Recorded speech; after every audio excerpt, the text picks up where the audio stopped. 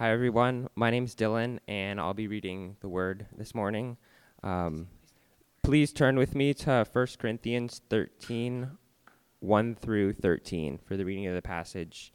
And you can get out your Bibles or devices to follow along. If I speak in the tongues of men and of angels, but have not love, I am a noisy gong or a clanging cymbal. And if I have prophetic powers and understand all mysteries and all knowledge, and if I have all faith so as to remove mountains, but have not love, I am nothing. If I give away all I have, and if I deliver up my body to be burned, but have not love, I gain nothing. Love is patient and kind. Love does not envy or boast. It is not arrogant or rude. It does not insist on its own way. It is not irritable or resentful. It does not rejoice at wrongdoing, but rejoices with the truth. Love bears all things, believes all things, hopes all things, endures all things. Love never ends. As for prophecies, they will pass away. As for tongues, they will cease. As for knowledge, it will pass away. For we know in part, and we prophesy in part, but when the perfect comes, the partial will pass away. When I was a child, I spoke like a child, I thought like a child, I reasoned like a child. When I became a man, I gave up childish ways. For now we see in a mirror dimly, but then face to face. Now I know in part, then I shall know fully, even as I have been fully known. So now faith, hope, and love abide, these three, but the greatest of these is love. This is the word of the Lord. Please join me as I pray. Dear God, thank you so much for this morning that we get to gather here, and we just come before you now, and we just adore you, God. You're all-powerful, and we can't comprehend your understanding, God. And we just confess that we forget that so quickly, God. And I just pray that this morning that you would be transforming our hearts with your Holy Spirit, God. And I just pray for Alden as he's preaching on this passage, and I pray that you would just be speaking through him, Lord, and just reminding us of the gospel, God. And I just pray that because of this time here, that we would just be able to reflect that we've been saved and that we have eternal life with you, God, if we've accepted your gospel, but also just rejoicing in the fact that we have the power to kill sin in our own lives, God. And I just pray that you would just help us to reflect on the gospel more because of what we're hearing today. And I just pray that Alden would, I just pray for Alden as he articulates this to us, God. And I just pray for all the little kids downstairs, and I pray that you would watch over them now and as they're growing up, and that they would grow up to love you a lot. And I just pray against all distractions this morning, and thank you for this time, and in your name I pray. Amen. Amen. Well, good morning, everyone. Mercy House Kids Plus can gather over here as you see. Well, my name is Alden, and I get to preach to you on this famous passage, 1 Corinthians 13. Before I do that, I want to invite you to pray with me. Heavenly Father, we thank you for your word. We thank you that we get to study it today. We pray that you would open our eyes to understand what it is that you say love is and how it works, God. You say in 1 Timothy that your word is breathed out by you, and it equips us for every good work, God. And Lord, the same power that you exercised when you created the universe is the power that's contained in these words, Lord. And so I pray that that power would be unbridled here this morning, and that we would be brought to know you deeper, love you deeper, and have a greater understanding of your love. In your name we pray, amen. So you're welcome to open your Bibles. I invite you to do that to 1 Corinthians chapter 13. I won't have the text on the slides here. That way you guys can really read it for yourselves and follow along as I'm teaching on these words. But last week, Tommy preached on chapter 12 of 1 Corinthians, which talks about spiritual gifts. And the very last sentence of chapter 12 reads this in verse 31, the last sentence. and I will show you a still more excellent way. There's something better than spiritual gifts, Paul's saying. Something more necessary than spiritual gifts, and that is love. And that is what chapter 13 is about. If you're a note taker, I have an outline for you. Verses 1 through 3, the first paragraph, that describes the effects of not having love. Again, verses 1 through 3 describe the effects of not having love. The second paragraph, verses 4 through 7, describe what love does and does not do. What love does and does not do. And then the last paragraph, verses 8 through 13, explain that love is endless and love is the greatest. Love is endless and love is the greatest. So let's look at the first paragraph now, verses 1 through 3. Here are the effects of not having love. I'll read verses 1 through 3 now. If I speak in the tongues of men and of angels, but have not love, I am a noisy gong or a clanging cymbal. And if I have prophetic powers and understand all mysteries and all knowledge, and if I have all faith, so as to remove mountains, but have not love, I am nothing. If I give away all I have, and if I deliver up my body to be burned, but have not love, I gain nothing. So speaking the languages of angels and humans, both, that's flashy. And for the Corinthians, who were really into spiritual gifts, they'd be really into that. That's a spectacular gift to both. I can talk like angels, I can talk like people. But then Paul cuts them off. But if you don't have love, you're just noise. You're just a noisy gong or a clanging cymbal. And it doesn't say that my speech is just noise, but look, it says, I myself am noise. My whole being is reduced to mere noise if I do not have love. Verse 2. And if I have prophetic powers and understand all mysteries and all knowledge. So cutting it off there for a moment, this is hypothetical. There's no merely human prophet who ever had this power to understand all mysteries and all knowledge. A mystery, by the way, that word, every time we see that in the New Testament, it's something that was hidden and is now revealed in prophecy. That's what a mystery is in every case in the New Testament. Something that was hidden and is now revealed in prophecy. So to say, I understand all mysteries is ridiculous. He's saying, if I understood every prophecy ever, prophets themselves rarely understood the meaning of their own prophecies. That's what 1 Peter chapter 1, verses 10 and 11 is saying.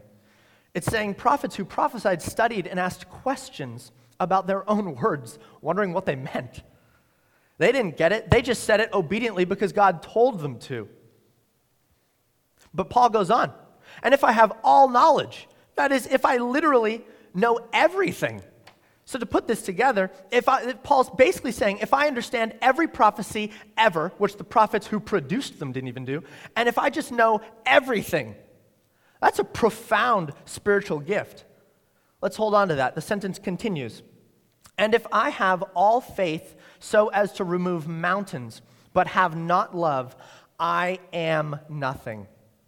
So if I have a special gift of faith, Tommy talked about this last week, that's so strong as to enable me to pick up mountains with an S, that's plural, multiple mountains, pick up mountains and heave them like into the ocean or something. That'd be grand. That'd be a spectacle, right? That'd be a spectacular gift. But if I'm able to do that, but I have not love, what am I? I am nothing. Again, it's not my actions are nothing, that grandeur of dropping a mountain into the ocean.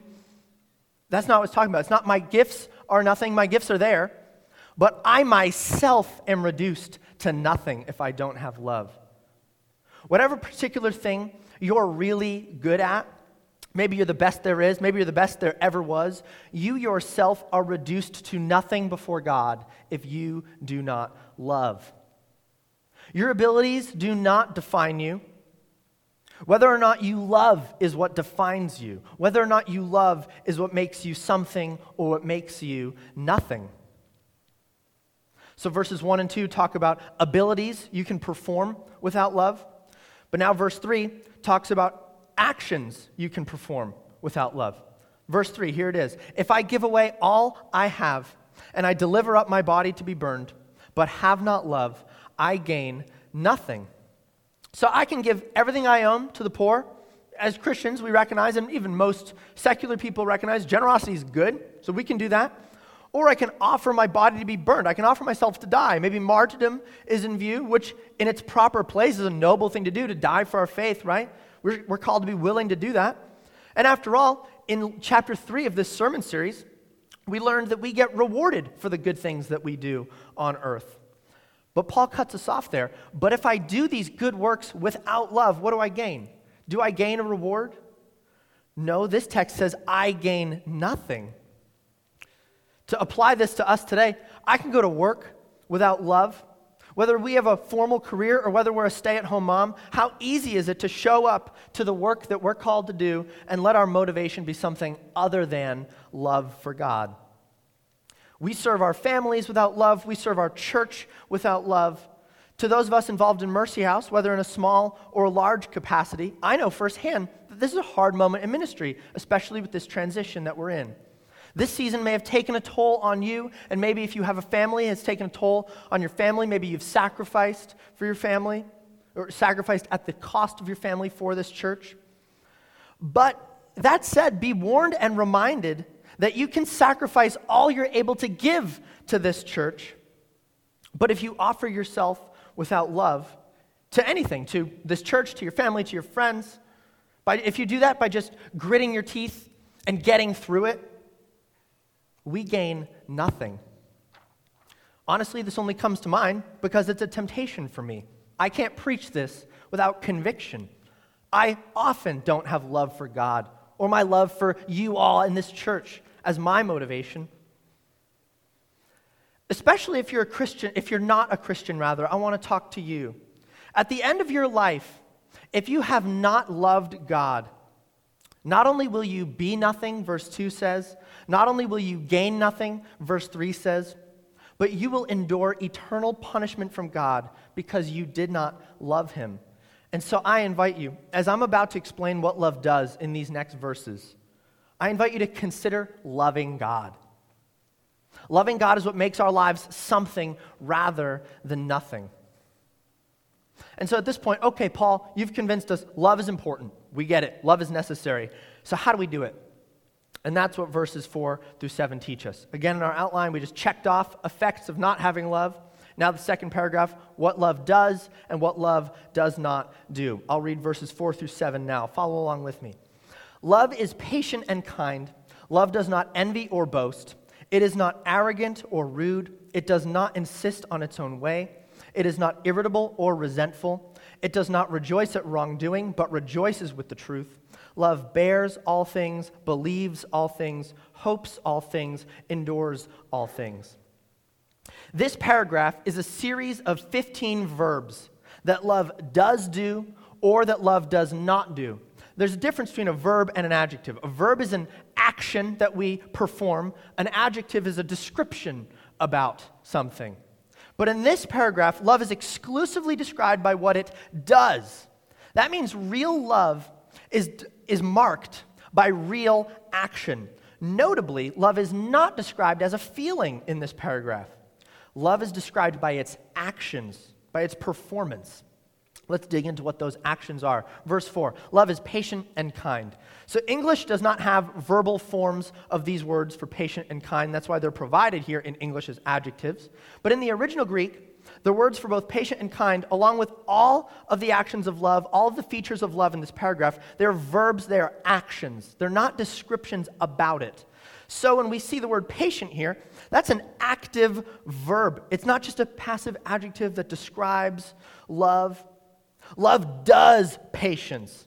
It's the difference between me saying these two things. Take Jimmy Oakey, for example. He's a member of our church. He leads us in worship every now and again.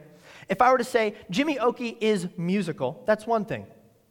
I'm describing him, right? But if I say Jimmy Oakey plays music, well, that's different. I'm not just saying he enjoys music. I'm not just saying he sits back and thinks about it in this passive way. But rather, Jimmy actively plays music. He exercises effort to play music.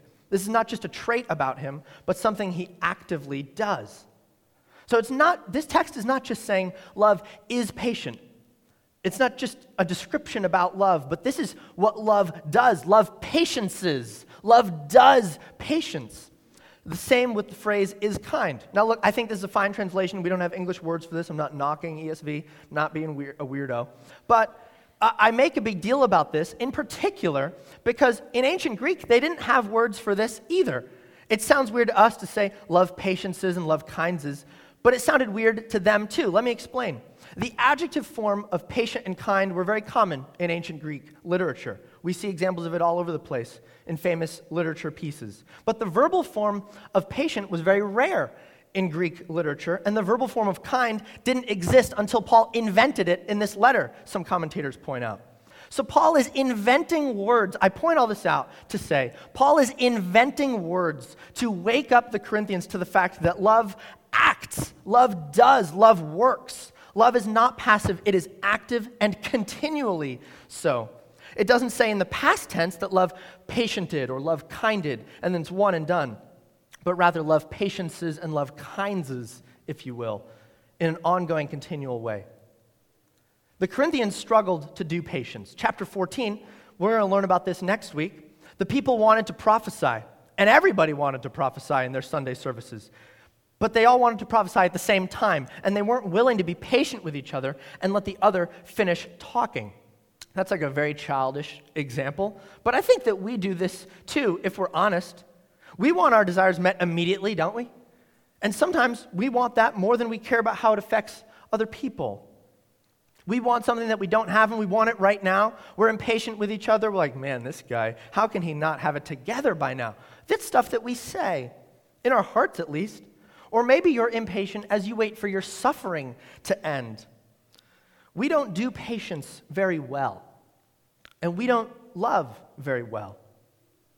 The Corinthians struggled in doing kindness as well. In chapter 11, we learned during the communion services, the rich Corinthians during communion would eat really big meals right in front of the poor, hungry Corinthians who went without food during their communion service, right in their face. How rude is that? That's so rude. Rude, by the way, is in verse 5 describing what love does not do. Rude is just the opposite of kind, I think. So love does kindness, but it does not do rudeness. Again, that's a dramatic example. The Corinthians were a particular mess. But if we're honest, we're often tempted to be unkind, or in other words, tempted to be rude. Maybe we want to be mean to someone because they've hurt us, and we want them to feel it. We want to give revenge. Maybe we're frustrated, and we don't know how else to express it, so we're just mean. We don't do kindness very well. We don't love very well. Verse 4 continues, love does not envy or boast. The Corinthians, they envied each other. In chapter 7, they aspired to the gift of singleness in such a way that they envied those who had the gift, saying everybody should abstain from sex, everybody should be single. From our perspective, that's weird to envy singleness because we envy married people. But just because we're married doesn't mean there's no room for us to envy, because we can still envy those with, from our perspective, have functional families that we perceive we don't have, or stable jobs or nice houses, or people with tons of friends, people who are really outgoing. We can envy those who we think have easier lives than us. As a young preacher, I envy preachers who can prepare well and prepare quickly. That's me. We all envy all the time. We're not loving all the time. The Corinthians boasted in chapters 1, 3, and 4. They boasted about their preferred pastors, bragging that their pastor was better than the other people's pastor. Apollos, Paul, and Peter. We brag too, don't we? We boast. We might even do this as a church. We might say something like, oh, other churches just don't teach the Bible the same way we do. And don't get me wrong, I'm glad that our church, for example, preaches through entire books of the Bible like what we're doing now.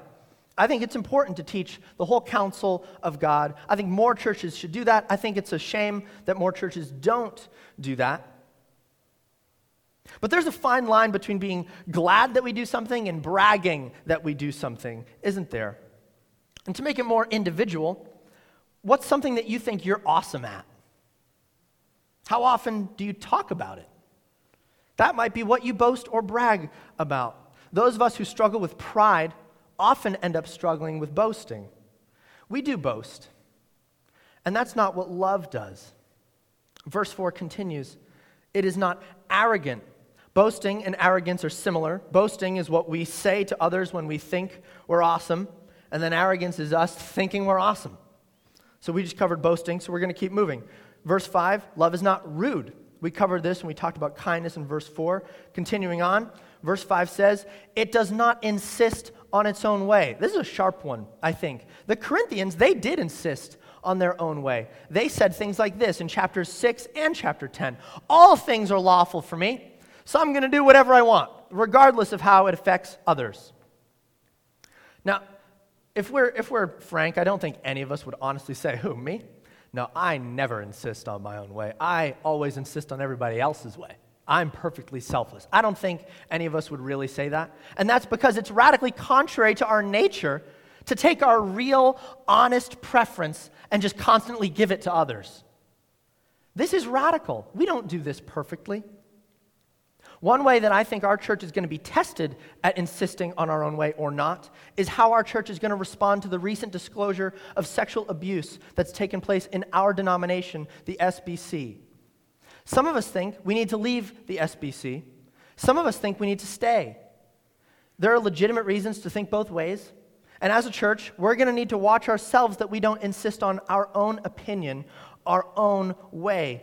Instead, we're going to be tested to, are we going to look to the interests of others, especially those who disagree with us? I think that's going to be really hard for us, especially because it's such a delicate, sensitive issue.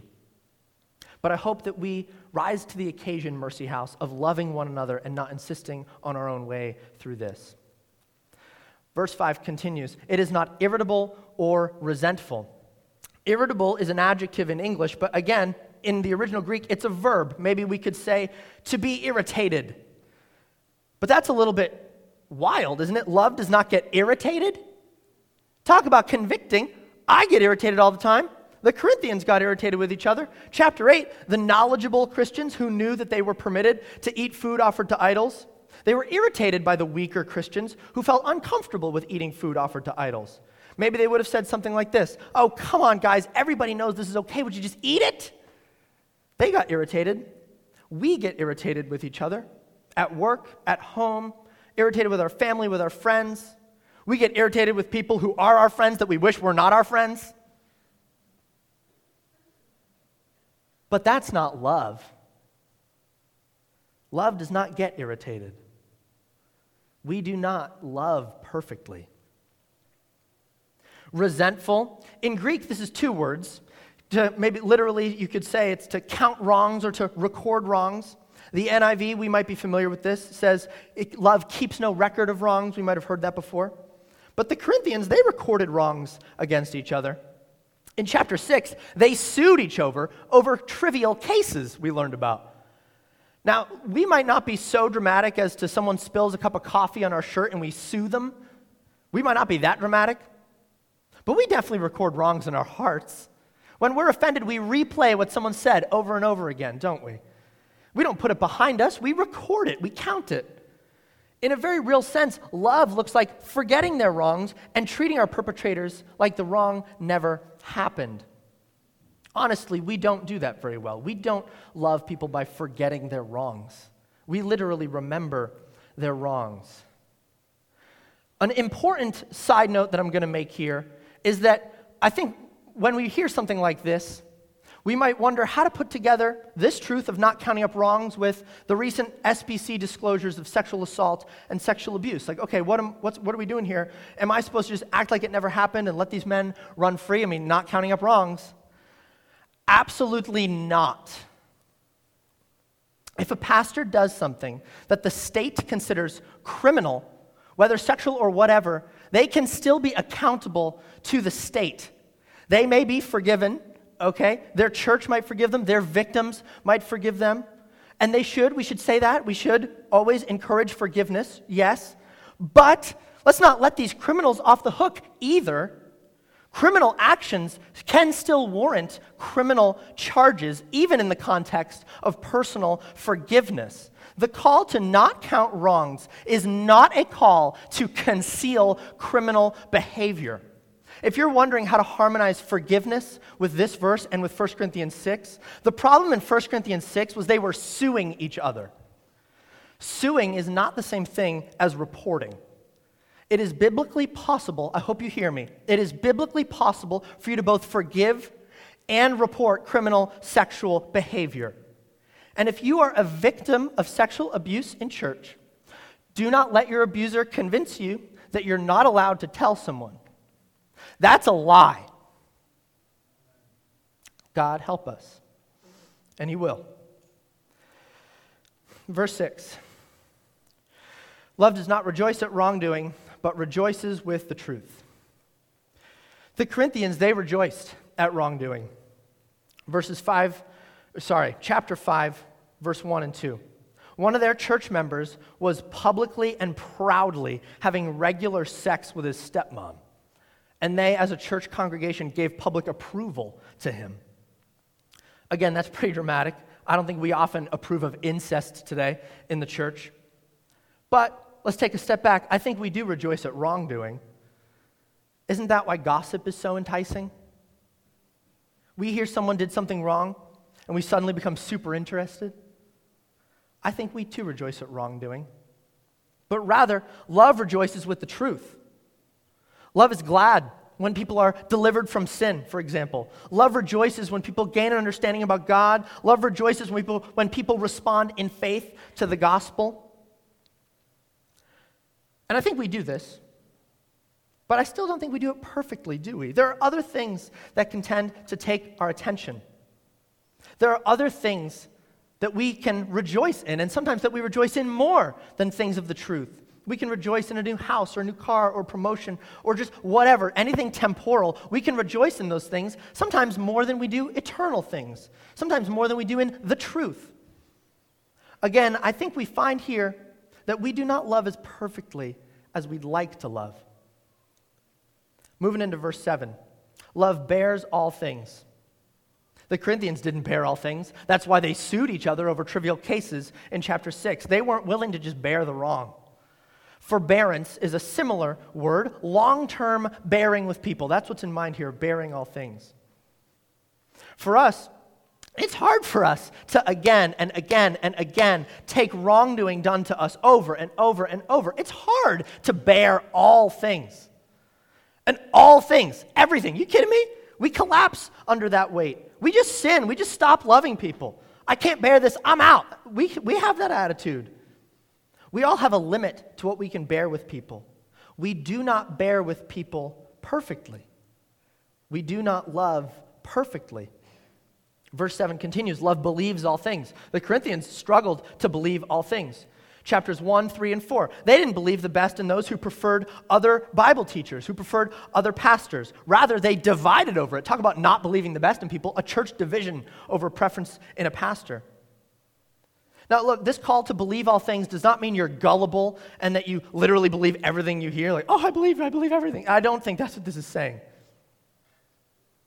But I do think it's saying that we need to give an honest, open-minded, favorable interpretation to everything, at least on the outset. Everything, all things. How often, though, do we hold back the benefit of the doubt? How often do we distrust people and think doubtfully about them? How seldom do we really believe in people? Personally, I'm a really skeptical guy. I think this is convicting for me. I don't usually give an honestly, open-minded, favorable interpretation to people. I doubt a lot. I doubt people. I don't think we believe all things very well. I don't think we love very well. Verse 7 continues, love hopes all things. The Corinthians did not hope well. In chapter 15, in a few weeks, we're going to learn that they gave up hope in their own future bodily resurrection. They lost hope. We lose hope too. Maybe we look at our own life and we give up hope that things could ever improve in our life. We look at other people and think, oof, there's no hope for that guy. Maybe we look at SBC scandals and think, there's no hope for this denomination. Or worse, maybe we look at these scandals and say, there's no hope for church in general. I'm better off without church. Or maybe even worse than that, I'm so far gone, I am such a sinner, there is no hope for me. Jesus can't save me. I've heard people say that. I'm sure you have too. It is easy to give up hope. But the call to be hopeful stands. And it's a call to hope all things. I don't think we do that.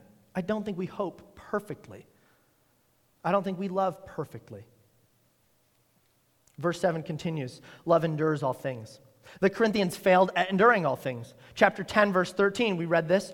Paul says, when you're tempted, God will provide a way of escape so that you can endure that temptation. But they didn't. Instead, the Corinthians in particular, right after that call to endure, caved under the pressure and participated in the worship services of idol gods. They did not endure temptation. Neither do we endure temptation for God, do we? None of us here is sinless. Have we endured perfectly? No. We all have a limit to our endurance, and neither do we endure for those around us. We say things, at least in our hearts, maybe not out loud, like, you know what, I just can't deal with them anymore. I can't endure this. We're not enduring when we say that. We do not endure perfectly. We sin against God and we sin against others. We do not love perfectly. And then finally, verse 8. This is the 16th verb that love does or does not do. Love never ends. Love does all of that. All those 15 verbs that we just talked about in verses 4 through 7, love does all of that endlessly. We don't do all that. Love never stops acting. It never stops doing. It never stops working. In all the ways that we just covered, it never stops. It does it continually, unendlessly. Endlessly. Back to our outline. Now we're looking at verses 8 through 13. Love is endless, and love is the greatest. Verse 8 continues, as for prophecies, they will pass away. As for tongues, they will cease. As for knowledge, it will pass away. Paul's saying, hey, look, we're coming right out of chapter 12, right? These gifts that you guys are so excited about, they're temporary. But you're lacking in love, the eternal thing. Corinthians, invest in love. Invest in the eternal things. Don't invest in the gifts. You're doing this backwards. He explains himself further in verse 9. For we know in part and we prophesy in part. Their gift of knowledge that they were so excited about, it is described here as in part. What little they knew, what little we know, is only a fraction, guys, of what there is to know. Our knowledge is in part. It's partial. We don't know everything. Their gift of prophecy, looking at verse 9 again, that they were so excited about, again, it's described as in part. What little they prophesied about was only a fraction of all the truths about God. It's in part. In other words, their gifts, our gifts, whatever gifts we have, our gifts are partial. Verse 10, but when the perfect comes, the partial will pass away. What's the perfect? That's kind of a weird phrase, right? Can anyone think of anything or anyone that's perfect?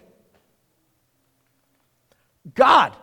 God's the only right answer to that. This is talking about when Jesus comes, when the perfect comes, when Jesus comes back, when Jesus returns. That is when, quote, the partial will pass away. The partial is our gifts. And so if that's all the case, our gifts go away when Jesus comes back. What do you mean? Well, Paul's glad you asked. Verse 11 continues. When I was a child, I spoke like a child, I thought like a child, I reasoned like a child. When I became a man, I gave up childish ways. Paul compares the present moment, when we have spiritual gifts, to childhood. And he compares the time that we're with Jesus, without gifts, without spiritual gifts, that is, to adulthood. So children is to the present moment as adulthood is to when Jesus comes back. Looking at this phrase one more time, when I was a child, I spoke like a child, I thought like a child, I reasoned like a child. That is, as children do. As children are supposed to do. We don't expect children to behave like adults. We expect them to behave according to their age. It is literally appropriate for children to be childish. This season of childhood that we're in right now is a good season. And it's good for us to use our gifts in this season. But it is not good to make our gifts the main thing. Because childhood, just like our gifts, does not last forever. Now, we should still use these gifts. Why? Because in our childhood, for the sake of love, with love as our motivation, we should love with our gifts. Because love is an eternal investment in our adulthood with Jesus. We should use our gifts right now in our childhood for the sake of love, because love is an eternal investment for our adulthood with Jesus. Verse 12, for now I see in a mirror dimly, but then face to face. Now I know in part, then I shall know fully, even as I have been fully known. Right now, our vision is dim. We've got all these questions about God, all these questions about life. So right now, our vision's dim, right? I think we all feel that to some level. But then, when Jesus comes back, we will know God face to face. We will know God and interact with God directly. We don't have to look through this dim mirror anymore. The phrase face to face elsewhere in the Bible is used to refer to people meeting God in person directly. Jacob wrestled with God. That's Genesis 32:30. How did he do it? Face to face, it says. Moses, when he talked with God in Deuteronomy 34:10, he did so face to face. When God shows up to meet people directly, this is the phrase that's used. And that's what's going to happen when Jesus comes back. We're going to meet him. Right now, we have indirect, incomplete knowledge. But then, we're going to look Jesus right in the eyes. We're going to look at Jesus face to face. We're going to know him face to face. We're going to know Jesus. We're going to know God. Verse 12 continues, now I know in part. Yeah, we feel that. But then I shall know fully, even as I have been fully known. We will have a full understanding of God when we meet him. Our present knowledge doesn't even come close. In fact, our present knowledge is so incomparable that it is described as passing away. Knowledge as we know it is just over. And a new and complete and full knowledge of God, as he truly and totally is, will replace that partial knowledge. And so, verse 13, now faith, hope, and love abide, these three. But the greatest of these is love. I know of two reasons why love is the greatest of these three, faith, hope, and love. The first one is that it is love that motivates faith and hope. We learned about that in verse 7. Love believes all things. Love hopes all things. Belief and faith, those are really similar words. So it's faith and hope that are actions that love itself performs. So faith and hope are fruits of love, if you will. Love is the reason for faith and hope. That's the first reason that love is the greatest of these three. Second, faith and hope are diminished once we meet God, but love is not diminished. A few verses that explain this. 2 Corinthians 5:7, we walk by faith, not by sight. What does that mean? Basically, faith is contrary to sight, right? Romans 8:24, hope that is seen is not hope, for who hopes for what he sees? Again, hope is contrary to sight. Finally, Hebrews 11:1, now faith is the assurance of things hoped for and the conviction of things not seen. So faith is contrary to sight. Hope is contrary to sight. So faith and hope cease to exist once the thing hoped for and once the thing having exercised faith in is seen. They cease to exist once they're seen. So why am I saying they're diminished rather than they're eradicated? Right now, this is why. I don't think faith and hope completely, entirely, totally go away once we meet Jesus. I do think they're diminished. Let me explain myself.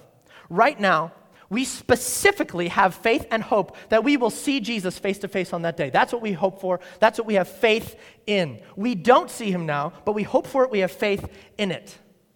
But once we get there, that's year one of heaven, right?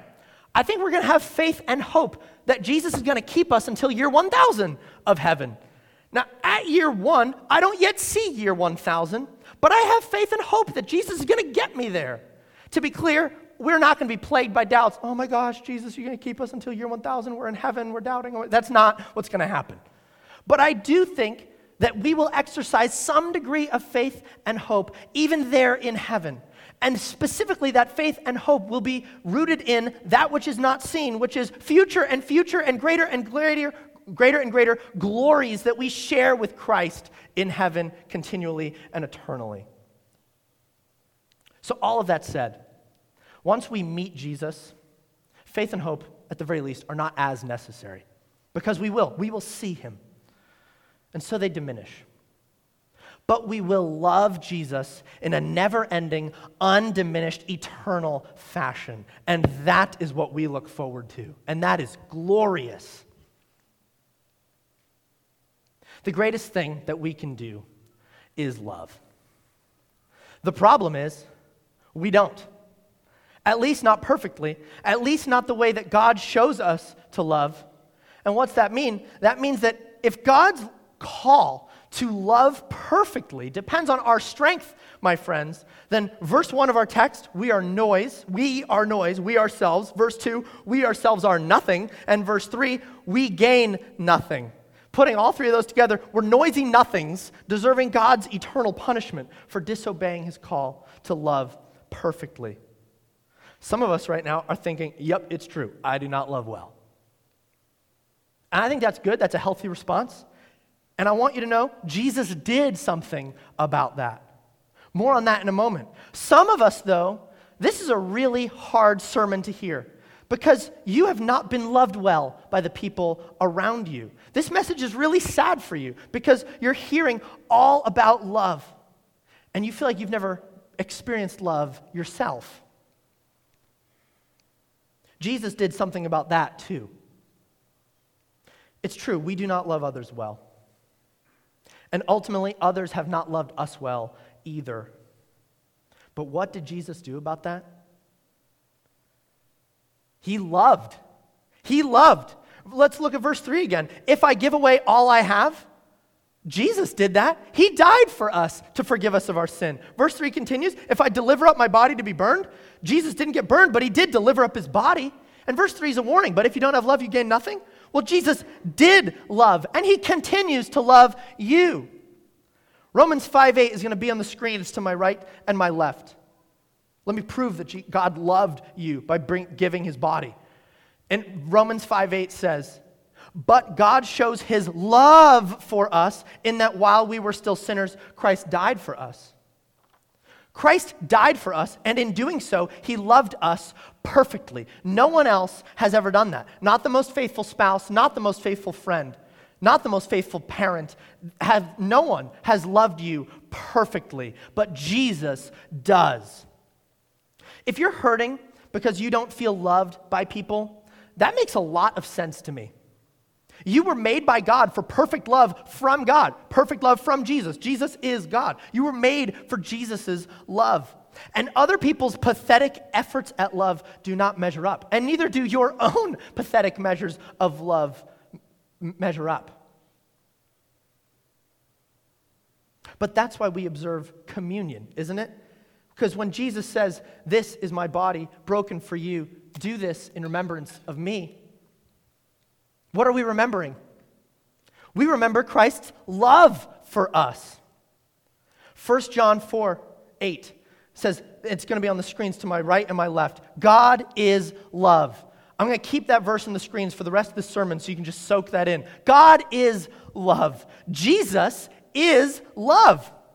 Maybe the reason you struggle to love others so much is because you've yet to encounter God's love for yourself.